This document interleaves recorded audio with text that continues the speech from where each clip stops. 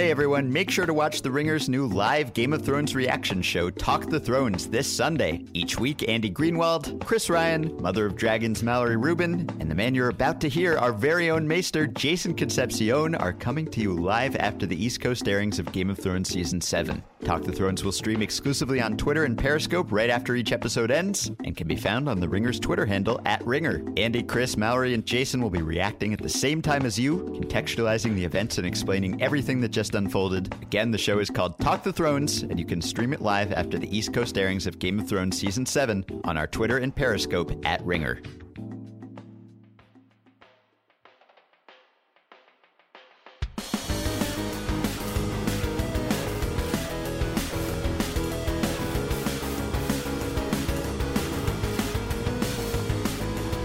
Ears up, Guardians, and welcome to Achievement Oriented, part of the Ringer Podcast Network. My name is Ben Lindbergh, and I'm a writer for TheRinger.com. And on our fire team today in Los Angeles, my co-host, Jason Concepcion. Hello, Jason. Let's go. And in Brooklyn, where he just locked the door behind him to take sole possession of the podcast studio. Returning to the podcast, Justin Charity, our colleague at The Ringer. Hello, Justin. That's Splatoon squid sounds. Very squid sound effects. Squid Kid. Guys, I've been gaming. Have you guys been gaming? Have you guys been gaming? I've been gaming. Games are good. I like gaming. I feel bad. Games are good. We haven't gamed a lot lately. This is a gaming podcast. It's gaming Getting summer. back to our roots. Let's yeah, game. so we are going to talk about two very different shooters in this first segment today. We're going to talk about Splatoon 2, which is out this week on Switch, as well as Destiny 2, the beta for which is out this week on Xbox One and PC and PlayStation 4. And if you follow Achievement Pod on Twitter, maybe you got a free code. I don't know, but we've all been playing it. It runs through Sunday. We're going to talk about these two games. I think we could probably spend a whole episode talking about these two games, but we can't because in the second half of the episode, Jason and I are bringing you a tale of timeless love and aliens in Grand Theft Auto. It is really wonderful. It's love that transcends space, time, and various social media platforms. Yeah, so we don't want to box out that interview, but we do want to get to these games. We're going to start with Splatoon, and none of us played the first Splatoon, right? Because we skipped Wii U just collectively. As many did. Yeah, sorry, Nintendo, but Splatoon 2 is out. We've been playing it, and we have thoughts. We have impressions. So we all agree that this is a strange game. Yes, as our first exposure to Splatoon.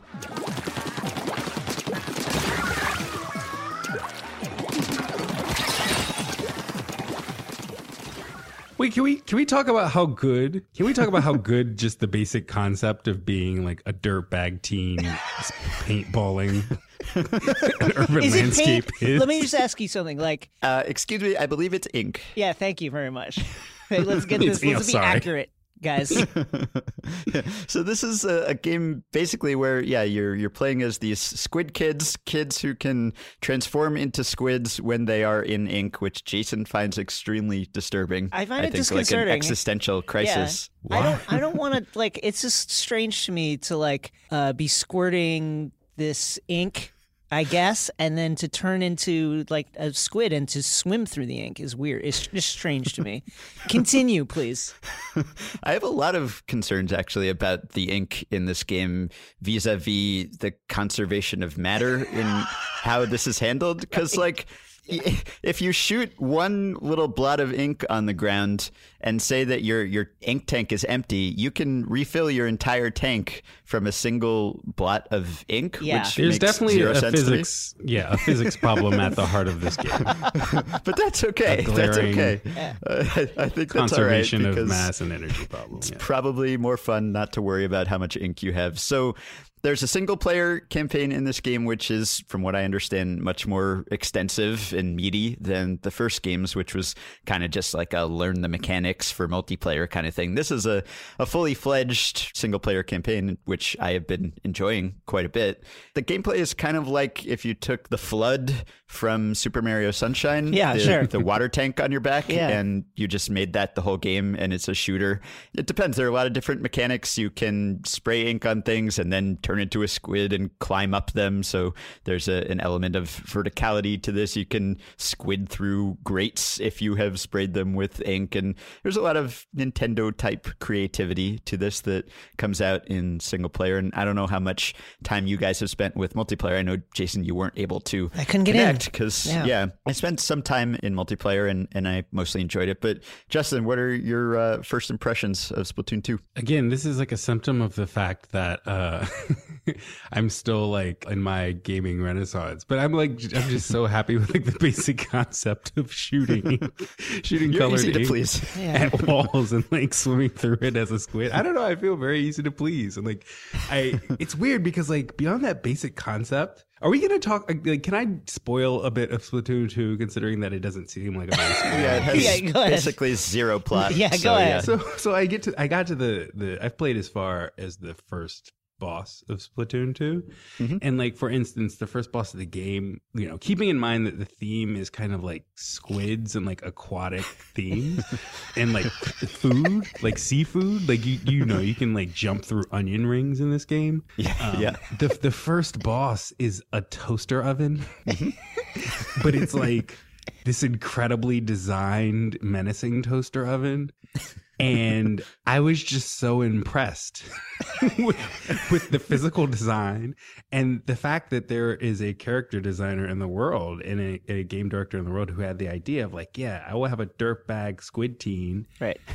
fight a 6-sided toaster oven. Like, that's why I play Japanese video games. Yeah. That's definitely... The game feels like it was designed by like the Steve Buscemi "How do you do, fellow kids" meme to me. Yeah. Really? Yeah. Okay. How? Explain that. Because of like just like the opening tutorial that you go through and the way that like There's the a lot kids of, like, talk off the hook. It's and like I the, love and, that though. I love and it. just like the clothes you can buy. It's like it's probably not particularly for me, but I do like the bold choices. I'm just not They're into really swimming bold through choices, The though. choices are incredibly bold. Let They're me tell you, really bold they're choices. unbelievably bold. Yeah, I'm really enjoying this game. There's the default multiplayer in the unranked playlist is called Turf War, and it's essentially your team just tries to spray ink on as much of the level as you can while the other team is trying to do the same thing. So you can spray ink on each other's ink placements. And so at the end of the round, it will just total up how much of the map is covered by each team's ink. And you don't really have a great sense of how the game is going until you see that final screen. So there's some suspense. And I really enjoyed this. I felt like a badass at the beginning of the game.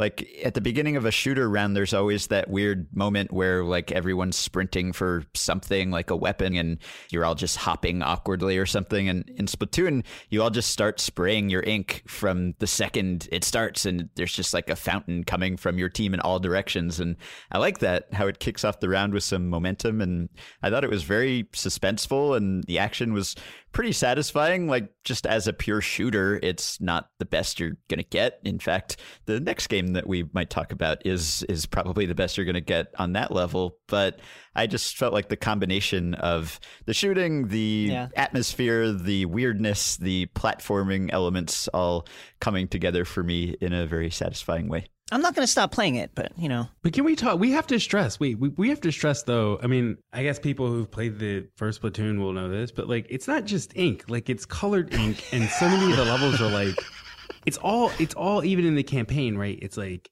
you're fighting against these weird creatures that are also spraying ink, but the conflict is that they're spraying a different color of ink, and so much of what you're doing is like it's like a weird LA gang undertone, Right. Right. Yeah. To a lot of the, I don't know. It's just such a colorful game, and I can't get over the fact that it's a game about spraying ink at things. I don't know. It's just a very carnal.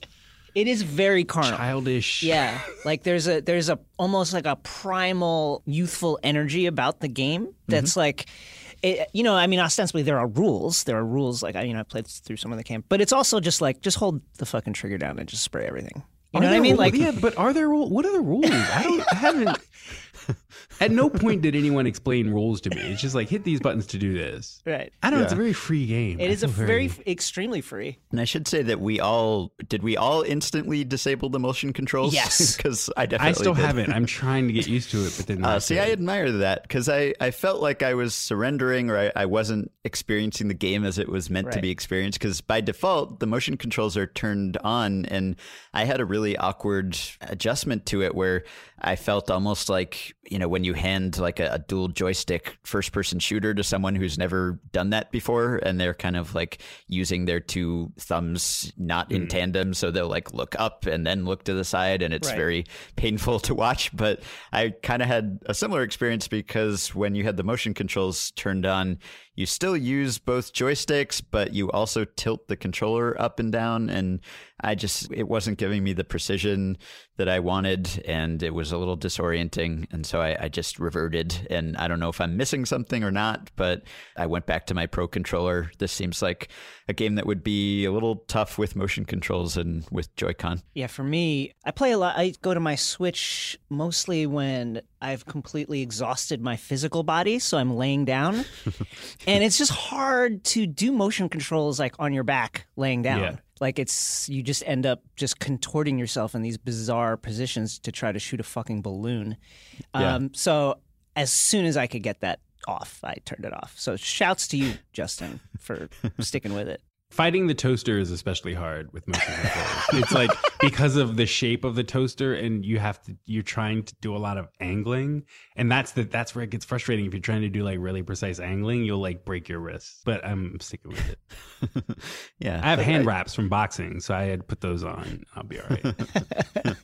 Yeah, I admire the commitment to the puzzles. Like even to access the levels, you have to solve some puzzles just to find the entrances to those levels. And I haven't spent enough time with the multiplayer to know how the balance works out perfectly, but it seems like they've made some improvements in that area from what I've read about the first game, and it's more fleshed out than that game was. Obviously, the online experience is never Nintendo's strength, Right. but it seems like it's less of a weakness here. Although, if you want to do voice chat, I think you do still have to download an app. It stops working if you get a text, but the interface seems somewhat streamlined. I haven't spent enough time with the multiplayer yet to know about the balance issues, but from what I've read, that is improved also. And like there are certain surfaces that you can spray ink on and thereby replenish your ink supply, and some that you can't. So like on the higher levels of a Splatoon 2 multiplayer map, they will have the floors not be inkable so that you can't just camp up there. You run out of ammo and you have to descend. So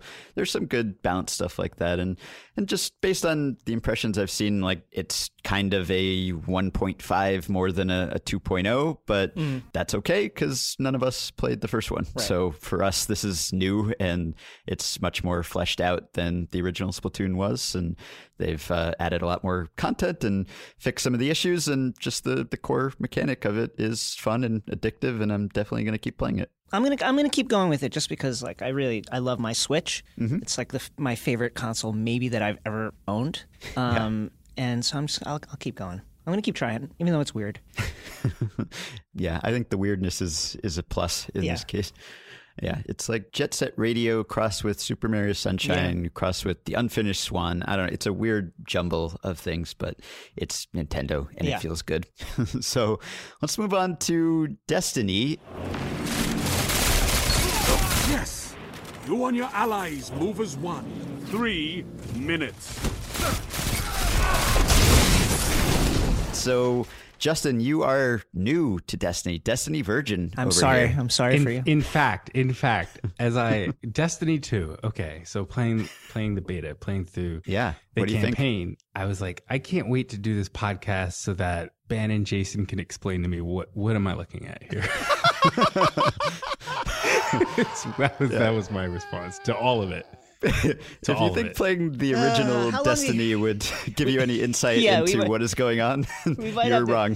forget this. Yeah, Destiny definitely is not always clear, Right. either on the micro level or the macro level. This game has a pretty big hill to climb with me when it comes to getting me to care about the plot. I mean, in this demo, the traveler is being assaulted and the city is falling, and this just doesn't mean much to me, because I never really felt like I was following what was happening in Destiny, or for that matter, most of its expansions. So I may be beyond caring about the story of Destiny 2, but this demo made me want to play it nonetheless. No, I don't even mean it in a level of. I don't mean it narratively. I mean it more so in a sense of like. Oh man. I just have a lot of questions about the direction. I just have a lot of questions. Okay, well, I think It's very overwhelming. I don't know. it's just extremely. very, like, a I think lot. the thing is, the beta is not the best way to experience what is, to me, the core Destiny experience is cooperating with friends to accomplish missions, whether those be raids or some of the lower level raids, in order to gain stuff. Like Destiny it's like a neoliberal game. It's just purely about like war profiteering in space and getting cool shit, getting better helmets, getting better armor, getting better weapons. That's it, and that's really what's fun about the game. And I don't think the beta in particular is a great way to display that to the uninitiated. But that's basically what the game is about. It's about acquiring loot. Okay. Because the first thing, other than my question, the first thing I thought of, the thing I was thinking of when I was playing the beta was like the first 10 minutes of Revenge of the Sith. Yes. For some reason, because it's like that sense of like spaceships, mountains, yeah, everything. And it was just like, okay, this is a lot. Yeah, It's extremely a lot. Yeah, it's funny that you say it's overwhelming, because I kind of felt the same thing, but I was enjoying it. Like, I mean, I like the low budget 2-hour indie game as much as the next guy, but like when the huge big budget shooter with all the bells and whistles comes along, I like diving into that too. I was like sitting up by the screen, pumping up the speakers. My dog was scared, wondering what was going on. I was fully immersed. I will say this, like my initial reaction, and this is what I texted you last night, Ben, was like, I like this take. are the I wanna hear this graphics take. almost too good? I mean, I've been playing Overwatch, which is a very bright, bold colored, almost cell shading kind of take on a video game shooter. And obviously, I've been playing a lot of Switch, which is just a completely different art design in it unto itself from Nintendo. And then this is just like, I was like almost overpowered by like the detail. There's a part in the main solo mission part of the beta when you get outside the spaceship and you're running around, and it's like, man, do I need all this like environmental particles splashing into my helmet and obscuring my vision like this? Do I need all the like the small particles flying off of the enemies that I'm shooting and like up into like, it was a lot. Like, it took a lot to get used to. I mean, I love it. When I first engaged my super, I'm a warlock, so when I engaged my super ability, the Daybreak Sword, I was like, wow, I need to do this for like 20 minutes in slow motion just to like kind of get used to what I'm seeing. Like I'm seeing so much, but it's a AAA experience, and you absolutely feel all of that in the visuals. And this is just the beta. Yeah, like you look through a window and it will distort the view, and you look at a puddle and it will fully reflect everything, and your shadow is on the wall. And yeah, it's almost a visual overload and audio visual overload, but I was kind of into that. For me, like Destiny was never really about the accumulation of stuff and loot drops and better ammo and armor and weapons. It's just comes down to the core Bungie shooting, which will just bring me back time after time after time, no matter what. Like, I actually played through the beta campaign twice, because the first time I discovered, here's some free feedback for Bungie from your beta. If you put your PS4 in sleep mode while you're playing this campaign mode, it will make you restart from scratch when you power up the console again, or at least it did for me. So I replayed the mission, which is like the vanilla Destiny experience, which was basically playing the same mission over and over and over again. And I didn't really care, because just the shooting is so, I don't even know what it is, but it's so viscerally satisfying and kinetic. And I feel like the rumble is better integrated in Destiny than almost anything else. And partially it's that in Bungie games, like, you're often facing off against these energy weapons where the bolts travel very slowly, so you can get out of the way, and it becomes almost this acrobatic ballet of shooting and death. Like there's no cover system. I mean, you can hide behind something, but there's no press X to cover or anything. You just kind of have to dodge, and you actually can because you can see the projectiles coming and get out of the way, and that just makes every encounter very satisfying. I want to amend. Destiny is about loot for me primarily, but the acquisition of that loot through raids is really, to me, that's the core of what's best about Destiny. I mean, I can go into multiplayer endlessly. That's basically just about medicating my own neuroses, but like in terms of like a great experience, you know, the Vault of Glass and the Oryx raid, those were like some of the best times I had in gaming, just going into a super complicated hours-long raid with multiple stages with a bunch of other people that knew what they were doing and had their roles down, and just going through that experience, because it's like, it really is like a team. I mean, there's moments that you just don't really experience in video games that much, where it's like if one person is struggling with the platforming section, like these weird like personal like and emotional overtones where you're like, Jesus Christ, how long are we gonna fucking wait for this guy? I mean, that kind of shit is really interesting to me. And then like the feeling of when you finally beat a boss after all of this, and like we work weird hours, so it's hard to coordinate with like 5 other people in like real life to play a game. So like there's an immense feeling of accomplishment when you beat a raid in Destiny. People had to take off, and you had to put it on the schedule, and you had to like tell people you couldn't do stuff for 2 hours, and then you had to commit to it, and then you had to go like 45 minutes over the time you were going to do it. So that's really what's great about Destiny, and you just can't deliver that. There's no way to deliver that experience in a beta, or even like a piece of that experience. Well, so I will say one more thing about Destiny 2, which is, and take this for what you will, the beta to me feels like the, of the games that I've played in the past, I guess like almost a year at this point of getting back into video games. Yeah. This feels like the most video gamey thing. It's extremely video gamey. Like it's the most video game per video game that I've video gamed. The thing that's weird about it to me, and I think the thing that I think they're trying to improve with this iteration of the title, is make the classes matter, because they really kind of don't. In Destiny 1, they didn't really matter. With some of the secondary abilities, the class abilities, they're trying to make it so there's some more synergy with your team. Like you can lay down certain abilities that help your team, whether it be shields or damage boosts or health boosts, things of that nature. But it's not like Overwatch or Team Fortress, where you pick a warlock and you're like, okay, I understand what my role is within this squad. It doesn't work like that, and I think that's an area that I'd like to see Destiny really improve upon, whether it's adding more classes and more class diversification, what have you. I just think that's an area that's really kind of weird about the game. It's just fuzzy. What did you guys play as? And I played as the Warlock. The Warlock. I played as a Titan. Yeah, that's the best class in the beta, it seems like. In Destiny 1, I played exclusively as a hunter, so I just wanted to switch it up. Yeah, hunters are nerfed now, yes. It seems like. And there have been some changes to classes and weapon loadouts and cooldowns, which is one thing I noticed. I'm not like a obsessive, detailed Destiny player who necessarily notices all these things, but you could tell that abilities and grenades and specials, ultimates, recharged a lot more slowly.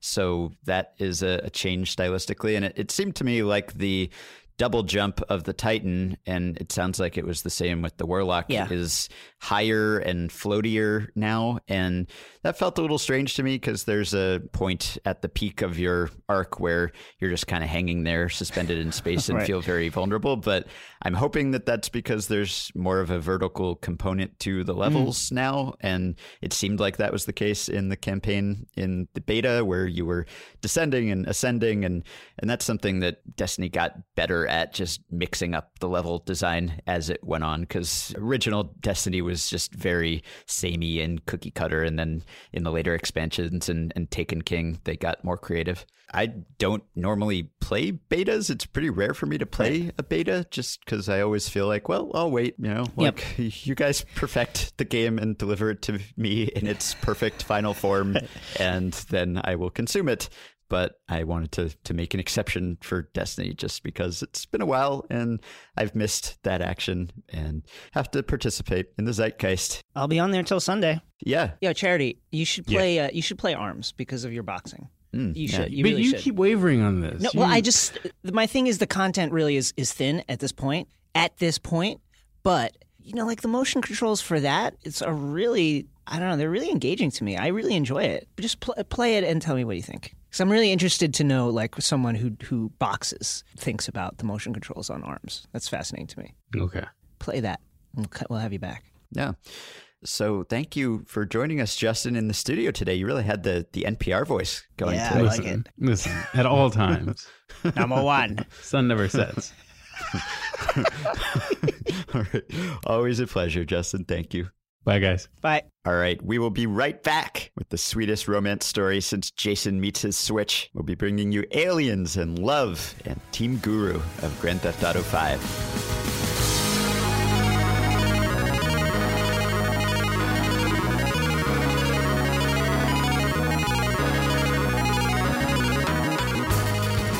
So we are very excited about this next segment. We are talking to 2/5 of Team Guru, a group of Grand Theft Auto 5 alien hunters. Their names are Kai and Grams. And not only have they found aliens recently, but they have also found love through Grand Theft Auto.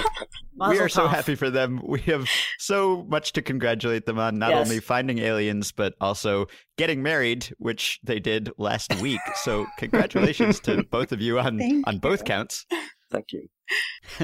So I guess we can start with the aliens, because we originally emailed you about the aliens because we didn't know that you had just met through Grand Theft Auto and gotten married, and we were interested in the aliens, but now we really want to know about the love story. So let's get to the aliens first. We'll save the love for later. So tell us about Team Guru. What is Team Guru? How did you guys get involved with the Grand Theft Auto data mining or sifting community? So Team Guru is actually made up of probably 3 to 4 different broken Discord and YouTube channels and subreddits. And back when the game was first released, there was obviously the infamous alien egg model found in the game files, not ever found in game. And so there's all these little small communities that are working on it, trying to find these models and go through the scripts and try to find placement in game for these things and this alien egg. And we just never found. Mm-hmm. And it came out on PC, and then the Chiliad subreddit had a Discord, and so we migrated over to that Discord, and that's where I met Grams, and then we moved to another Discord, and that's where the Gurus started. And the Gurus basically are formed of 2 GTA forums veterans, which are Tadden and Tom. Mm-hmm. The rest are from basically, well, one's from the Trippy Discord, which is Kai, and the rest are from the Chiliad sub Discord. Mm-hmm. So that's basically where everyone met and then formed. And were you involved in this going back to like the search for Bigfoot and all of that kind of mystery? Or okay. Yeah, we quite a few. I don't think Kai was there at the time, but the rest of us were kind of in and out during the Bigfoot Beast thing. Have you heard of the Codewalkers? Yes. We were all tell us about it. Yeah. Well, the Codewalkers actually just got the name from someone called Avasta. I think Zaymar found the code. There was like a string which said he was wrong to start his hunt on Tuesday. Yeah. We found that, and then it got changed to his quarry seemed familiar. Someone called Zaymar joined. He started going through scripts. I was kind of AFK for quite some time around that time, and then the Beast Bigfoot thing blew up. Yeah. That's pretty much it.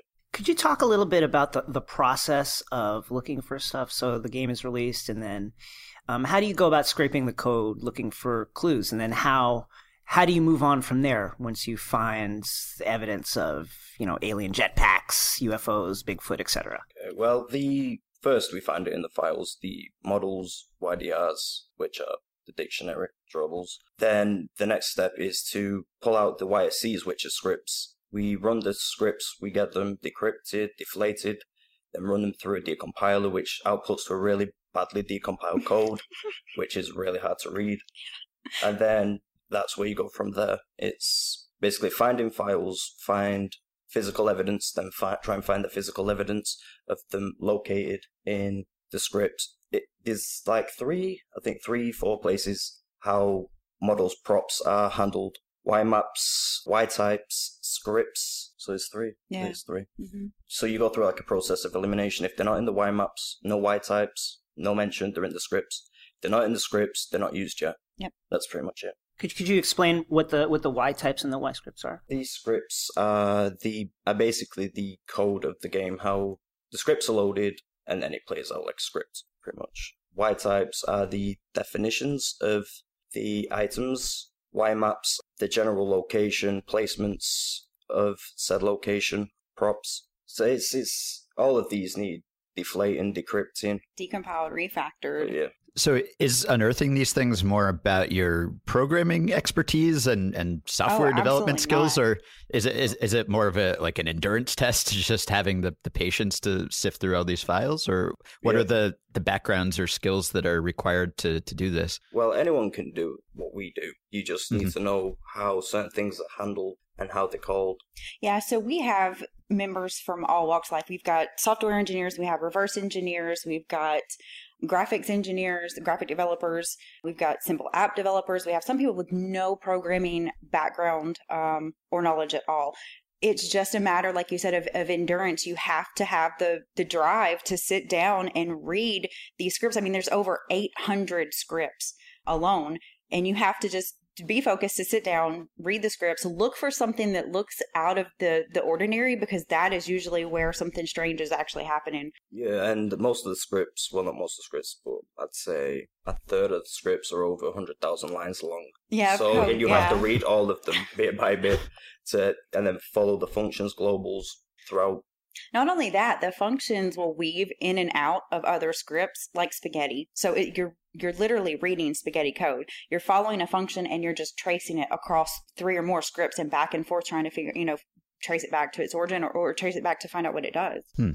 So how much of this code is actually actively doing something in the game, and how much of it is just artifacts, either Easter eggs that are intentionally put there for people like you to find, or just kind of leftovers that were part of projects that were started but never actually completed? Well, in the scripts, nearly all of it is used. Pretty much all of it's used. Models, you have to cross-reference with the Y maps and whatnot. I think there's 3-4 mystery models that aren't used, such as Asteroid.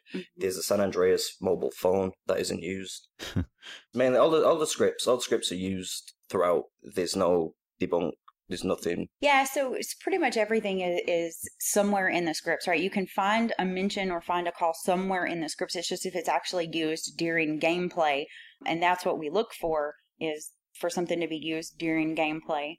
Everything in the scripts is used in gameplays, whether or not they are, or where they are located. Where they are, yeah, you're right, where they are. It's how they handle. So I would say it's like a good 50%, right? It's 50% reading the scripts to find something, to give us like a lead, right? Like we find the damaged UFO. That was the first thing that we found. So this DLC gun running update came out for GTA 5, came out at like 5 o'clock in the morning our time, 4 o'clock in the morning our time. Grams woke up at 4 or 5 o'clock in the morning, downloaded the gun running update, and then immediately went straight for the files, and he finds the damaged UFO. So we knew, okay, now we have a damaged UFO that's just like the undamaged UFO that was in import-export files. Right. So where is this damaged UFO? And then from there, it's 50% of us are going through files, and then 50% of us are actually testing things in game. We're going to locations because coordinates are, in the scripts also. So we're going to coordinates. We're, running missions. We're doing all this we can to try to find in game what we're finding in files.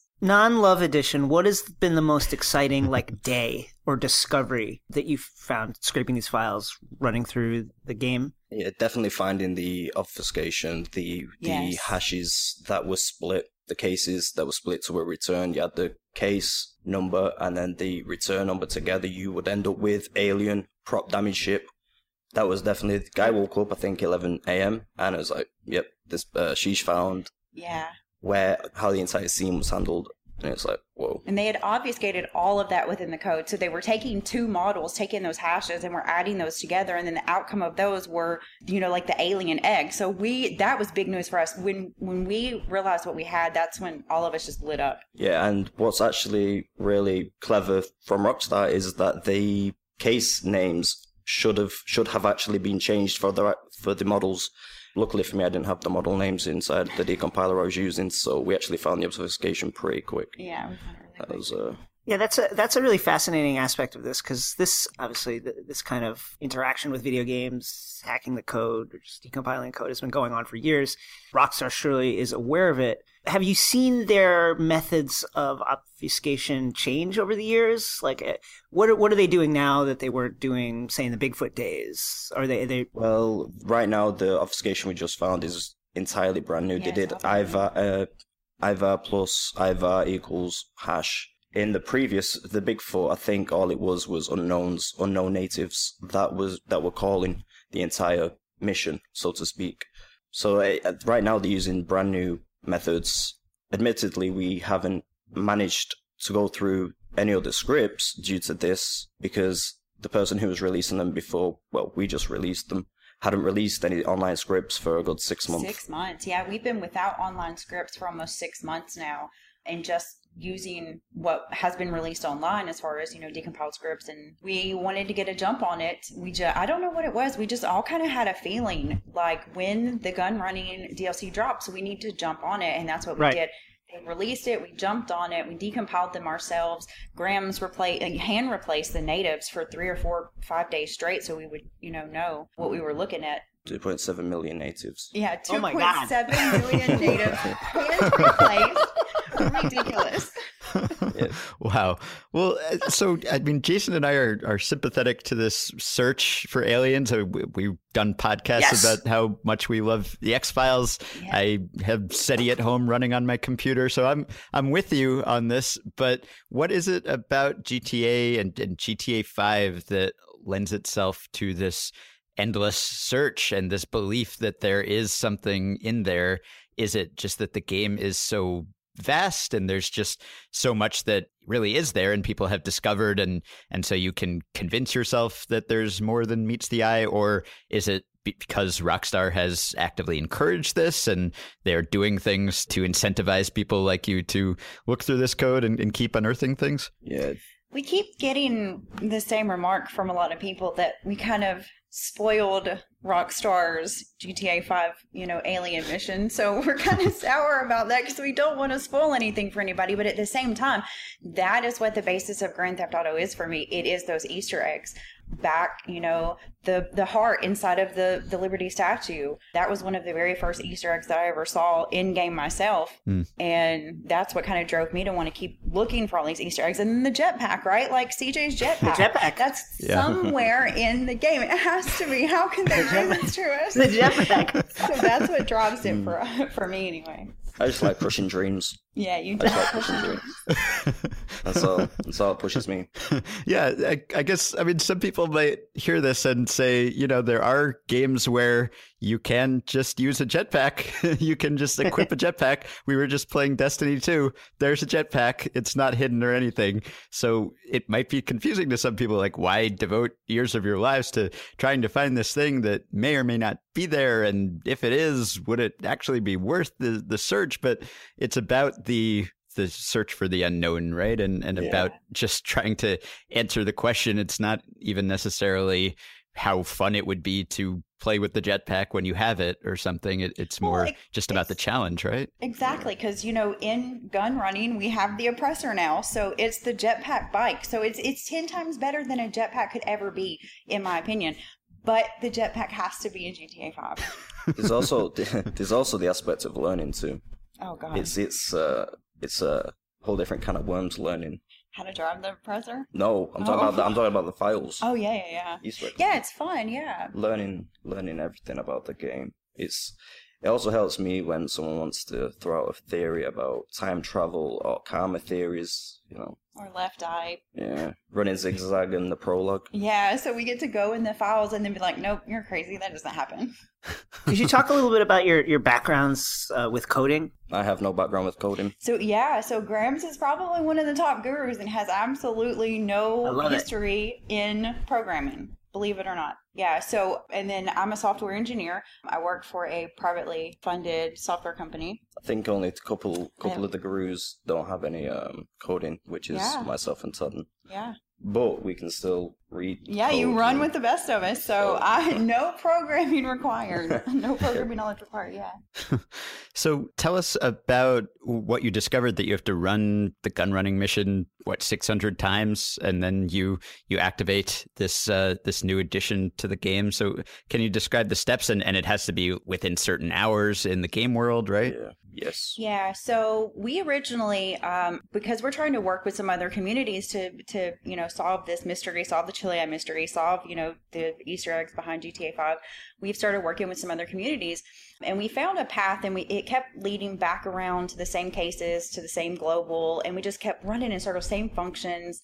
And then we had someone reach out to us and say, "Hey, we figured out what's happening here. You have to do 600 sales in order to unlock this mission." So we forced the global first to make sure that we're on the right track, right? So we forced the global, we run the game, and the alien mission supply run happens. And so we're like, yeah, we've got it. Okay, we just now have to trigger it in-game organically. And so Tadden sits on his PS4 and for almost a week straight grinds out these 600 sales. And he's about down to like 5 left, and it's Grams and I and Tom, and we're sitting in, where our Discord server where we sit and talk about code and talk about game files. And we start rereading it, and we noticed that the guy that we were working with had almost everything correct, except for the very last step, which was the math, which was the most important part, which was 600 supply runs, not 600 sales. So Tadden had just wasted an entire week of grinding these sales out. And we're like, so we send him a message. So we've got 300 people in our stream at this point watching, waiting for this alien mission to happen. And nothing happens. And we're like, okay, we're stopping him now. So we send him a message very quickly. And we're like, Tadden, it's wrong. It's wrong. It's wrong. The math is wrong. We just redid it. And he was like, wait, what? And so we send him everything that we've done. And we Tom sent over like a very good broken down, like where all his code is commented out. And he sends it over and he's like, can you recheck this? And I'm like, nope, he's right. I'm like, it's not going to happen. So he cuts the stream short. We sit around, we go back to the code, and we're like, what did we miss? We go back over it and like, yep, it's 100% 600 sales. Well, there's also no ticker for supply runs. It keeps up with your sales, but it does not keep up with your supply runs. So we have to now guess how many supply runs have we even really ran in the game ourselves, and then we need to do at least 600 on top of that, at least 550 on top of it, so that we can get to 600. And Grams did that for 3 to 4 days. He sat and he grinded out those supply runs over and over and over again. The last 2 days we live streamed for close to 12 hours a day, just grinding them on live stream so that people could see this happen organically and naturally. And we were getting pretty discouraged. We ended up in a public lobby with some griefers who decided they wanted to like follow us around and kill us and blow us all up, because we had about 5 people. That's terrible. Yeah, of our own in that lobby at the time. And so there's like an hour left of the stream, and we're like, nope, we're going to switch lobbies, because if this happens, we really don't want people there. They're just going to go and shoot the UFO and ruin it for everybody. So we swap over to, a lobby. We all rejoin up with Grams, and we start running a couple more of the supply runs. And then all of a sudden, I get up and I go outside to smoke a cigarette. I leave my computer. He's still sitting at his computer. And he's like, I think I did it. And I'm like, what? And he was like, no, I think I did it. And I hear the thunder. And then everybody in the lobby are typing him. It's like, did he do it? Did he do it? Did he do it? Because we're also like, so we're, running the supply run. It's not happening for us. It's because it's after your 600th supply run, and between the time 2100 and 2300, you have to run a supply run. So we run one. We don't hit it. So he's switching sessions to leave and then rejoin the session so that he can do another supply run, so we can get like 5 supply runs. 5. It was maximum of 5. in that time frame. Efficiently, yeah. So when it happens, I like run back into the computer and I'm like, oh my God, no, you did it. So we type he did it. And sure enough, finally, after, 600 supply runs and then probably, 40 or 50 after that. 70 after that. After 670 supply runs, we triggered the alien UFO organically for the first time ever on PC. Yeah. And what happened? We'll link to the video so people can see, but describe, what was the payoff? The payoff was not worth it. It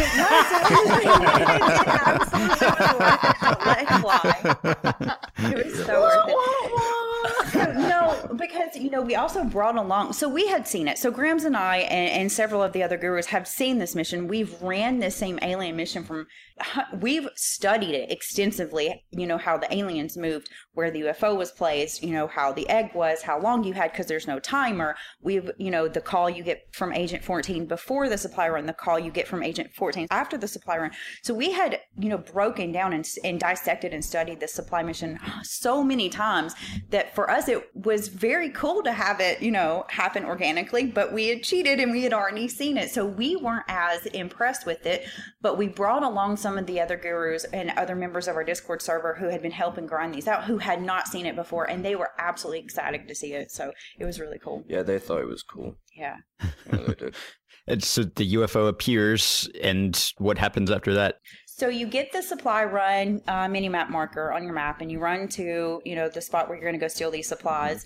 And if you are in a helicopter or a chopper or on your oppressor, your engine will die before you even get to the UFO. I think it's within 200 range. Is it 200? I think it's 200 range. In a helicopter, it's 500, I think. Yeah. It'll sit your vehicle down softly on the ground, but your engine cuts off. So then you have to walk up. Like the Marines that are around it, the cops that are around it, the scientists that are around it, they are alive.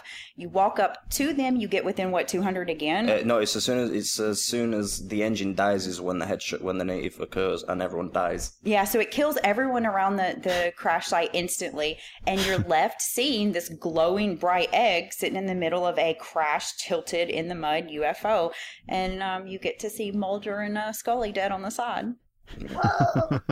That's awesome. That's worth it for me, I think, not having had to do any of the work that you did to get it. So I do you feel like, let me think. So all of this was, or a lot of this was added in the update, right? So the things that you were searching for the years before the update were not actually there the whole time? Does it feel like those years were fruitless, or do you feel like in conducting that search for so long you forced Rockstar to make this update and that it might not have happened otherwise? Well, if we hadn't have been looking in the past, we would not have known what to look for or how to handle looking through the scripts this time, so it all kind of worked towards this. I think because right now it seems that they're reusing a lot of the old assets. Like Agent 14 has been in the game since Xbox 360 and PlayStation 3. Mm-hmm. The Beast was referenced in Xbox 360 and PlayStation 3. So it seems like right now they're running low on funds, so they're just recycling everything they can. So it wouldn't surprise me if the legacy code for the jetpack will end up, making a debut. Yeah. The debut. All right. So the truth really is out there. So I guess we have now gotten to the topic that we really wanted to talk about, which is you two. And I feel like we just overheard the first fight of your marriage talking about whether it was actually worth it or not. So when I first emailed you to come on the show, you didn't get back to me immediately. And now I know that it's because you were on your honeymoon. And so you were spending your honeymoon working on the gun running grinding. Before we get to that, let's go back to the beginning. So you're from San Antonio, Kai, right? And Grams, you're from the UK. And you met on Reddit, on a forum somewhere? So we actually met on Discord. Okay. So we had a mutual friend that was in this Chilean mystery subreddit that was dedicated to, or a Discord that was dedicated to the Reddit. We had a mutual friend known as Vertigo, who is the Chilean Mythbuster on YouTube. And he I don't know what we joke about this all the time because I don't know what it was, but there was like something, he like played Cupid. He like kept dropping these little hints at me. He was like, you need to go and talk to Grams. You need to go and talk to him. And so he's like, Grams is single all the time. So, you know, I had worked with Grams. Kind of a big hint, actually. It's a really big hint, right? But we didn't know why. We didn't know what it was, why he kept, you know, just, you know, he was so adamant about me going in and talking to Grams. And so finally I did. I went in, I joined that Discord, and he introduced us, and I started messaging him. And I was just, I wouldn't speak back. I was just like, okay, cool. Bye. Yeah, it was like very little interaction. And he got drunk one night and sent some really funny messages. And then the next morning I sent him screenshots of these messages, and he headbutts his keyboard. And he says, okay, well, you know, whatever. So I'm like, well, if that's the worst that you can throw at me is this shit from you drinking. Oh, sorry. This shit from you Feel free. the night before, you know, if that's the worst you can do, then, you know, bring it. So we started talking more. I went to vacation in Mexico with a lot of my friends. I think we had like 14 of us there. And instead of walking on the beaches, I stayed in the hammock on the phone with Grams the entire vacation. And that's what I kind of knew. I'm like, all right, no, I really like him. And then came home, we started talking nonstop still. We moved from like Discord to Twitter to Google to like real phone numbers to, you know, we were using WhatsApp to call each other back and forth during the day. And a couple of months later, I'm like, you know what, I'm going to come out there and see you. And so I booked a ticket and flew out to the UK and spent, I think, 10 days out there with him. Didn't want to come home, did not want to leave him, absolutely fell in love with him. Come back home, it was a solid month, I think. And then he's like, nope, I'm coming to see you. So then he comes, you know, to the US to see me. We spend another week to 10 days together and are just inseparable. And then he goes home, and then one week later moves back, and then, or comes back. And then I think last week we went and got married. She thinks. Whatever. So I already told him I'm never going to remember the anniversary date, but that's okay. That's the 17th. The 17th. Okay. So we get married, and it's just neither of us have any family in San Antonio. So it's just us. We have this little small, you know, we just go and we get our, you know, we just make it official, right? And we come home, and then he was like, oh, what do we get to do on our honeymoon? You know, what are we going to go do for our honeymoon? And I'm like, oh no, you've got gun running supply stills to go do. So that's our honeymoon for the night. And that's what we did. We sat at home on our computers on GTA 5 and grinded supply runs on our honeymoon. What's harder, finding aliens in Grand Theft Auto or finding love in actual life? Aliens. Always aliens. I think that's a hopeful message for us all. Yeah. Well, so how apprehensive were you two the first time you met in person? Because there's a great book earlier this year, Blood Plagues and Endless Raids, about World of Warcraft. And we talked to the author. There's a chapter in that book about World of Warcraft romances and how sometimes you would seem to have this great online chemistry, and then you'd meet in person and it just wouldn't be there, right? And you could never completely be totally sure until you met. And so you two are, you know, going from Texas to the UK, and you're invested in this relationship. And how apprehensive were you that you would just meet finally and it wouldn't click the way that you thought it had? Oh, I was in complete disarray of, you know, my nerves were horribly shot. And I was very upfront with him, and he was very upfront with me. And I had that conversation with him, and he was like, oh, well, what do you have to be nervous about? And I'm like, well, what if I get out there and I don't like you, or you don't like me, or, you know, something like, or we're not who we are at home. And he made this really good comment that will probably stick with me forever. He asks me, well, are you who you are in person than you are when we're hanging out on Skype all day? And I'm like, well, yeah, that's me hanging out on Skype. He's like, then you have nothing to worry about. And that was what I got off the plane remembering, was like, you know, okay, just, you know, be normal, be who I am, and then, you know, everything will be fine. And it was.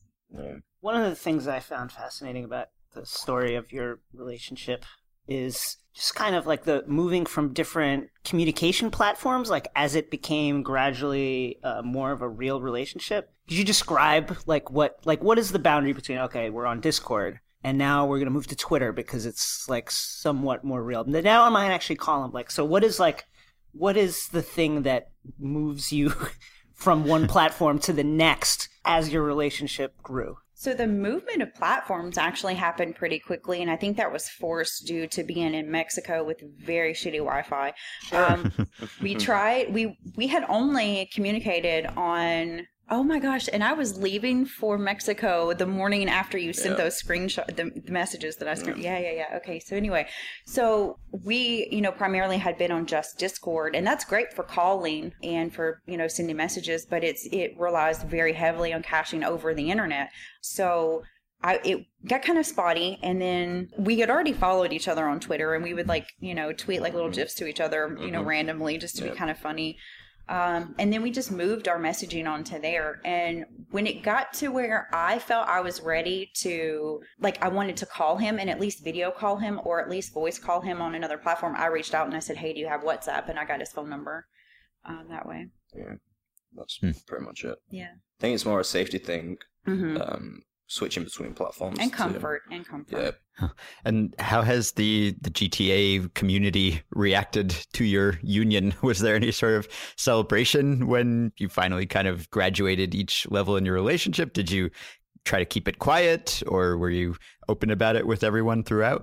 Actually, we weren't very open. No, we weren't. Yeah, exactly. We weren't open. We were going to get married the day Tadden did his 600 sales. Sales. Yeah, his 600, so we were going to go.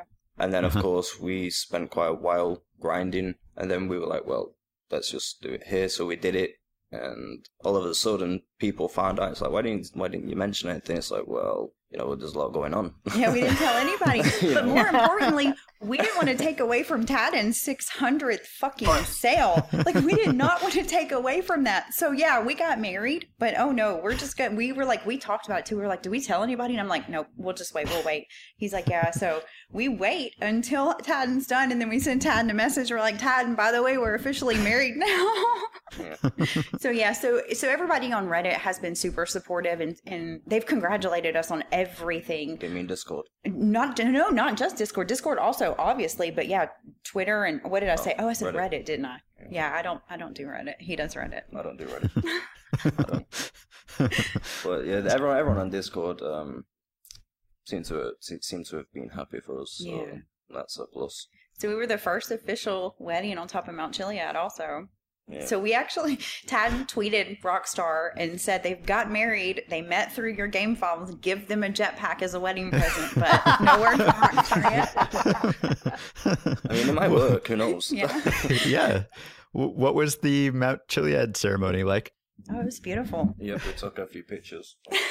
On oppressors. Yeah. All right. Well, we'll have to share some of those if you can send them our way too for people who are listening. Well, I love this story. The whole time we've been talking to you, we've been looking at a picture of you two embracing. I'm going to assume it's you two embracing, and so that has just added to the heartwarmingness of this whole conversation. How long did it take you to move? You're in San Antonio full time now, Grims? I am, yes. I am. How long did it take you to pick up stakes and decide to do that? Not very long. I mean, once you know what you want to do, you just do it. Is San Antonio very different from the UK? Oh, yes. Very different. Before I moved over here, I thought it was, a desert or something. Yeah, but it's a huge... Tumbleweeds. He thought it was desert and tumbleweeds here, and I'm like, oh no. No. It's like people seem to think Britain's full of teen crumpets. It's not. And would you recommend this to other people as a means of meeting a partner? Get involved in the GTA exploration community, or was this just a lucky random occurrence? I mean, when you met and you must have been collaborating at all hours of the day and night, and you kind of had a project that you were both invested in, and I would think that would be a good way to break the ice and find out about a person and their positive qualities. Yeah. It was more happenstance than anything. I think so. I do. I wouldn't recommend... long distance relationships... They're so hard. They're difficult. So if you can withstand that, then go ahead. But if not, no, I wouldn't recommend Just do what makes you happy. That's what it is. I mean, talking with Grims literally made me happy. Working on the files with him literally made me happy. So that's what I wanted to Guys. do. And I was willing to make that work. And so it's me. Talking to you has made us happy. Aw, so sweet. Oh, well, this is great. Well, we're so happy that you two found each other and that you found aliens and that we found you. So you can find out more about Team Guru and look at all of their videos and their how-tos and tutorials at chiliadmystery.guru. Is there anything else either of you would like to plug, GTA related or otherwise? There's many more things coming that haven't been announced. That's true. Yeah. Yes, Stay there's tuned. yes, stay tuned. Okay. That's all we have to say on that Seems matter. like you've learned a lot from Rockstar in teasing secrets. Oh, absolutely. We learn from the best. Rockstar are the biggest trolls. And Dream Crushers. Yeah, and Dream Crushers. So we have learned from the best. All right. Well, when you find the jetpack, I will say when, not if. We will have to have you back on to tell us how you finally did it. It's out there. We all want to believe, and we know that you are the people to find it. So congratulations again for everything that has happened to you recently, and thanks so much for coming on and sharing it with us. Yeah, thanks for having us. Thanks for having us. Yeah. All right, that brings us to the end of today's episode. We love games, but we love the stories surrounding games just as much, if not more. So thanks again to Kai and Grams. If you want to see more about their story, including the pictures from their in-game wedding ceremony, follow us on Twitter at AchievementPod or join our Facebook discussion group at facebook.com/groups/achievementoriented. Again, one more reminder to watch Jason on Talk the Thrones on Sunday night after the East Coast airing of Game of Thrones. You can find the video pinned to the top of the Ringer's Twitter handle, @Ringer. Thanks as always for listening. If you like the show, please do leave us a review and a rating on iTunes. It helps us spread the word. And we will be back with more words next week when we're planning to talk about Pyre, the new game coming out from Supergiant, the makers of Bastion and Transistor. Talk to you then.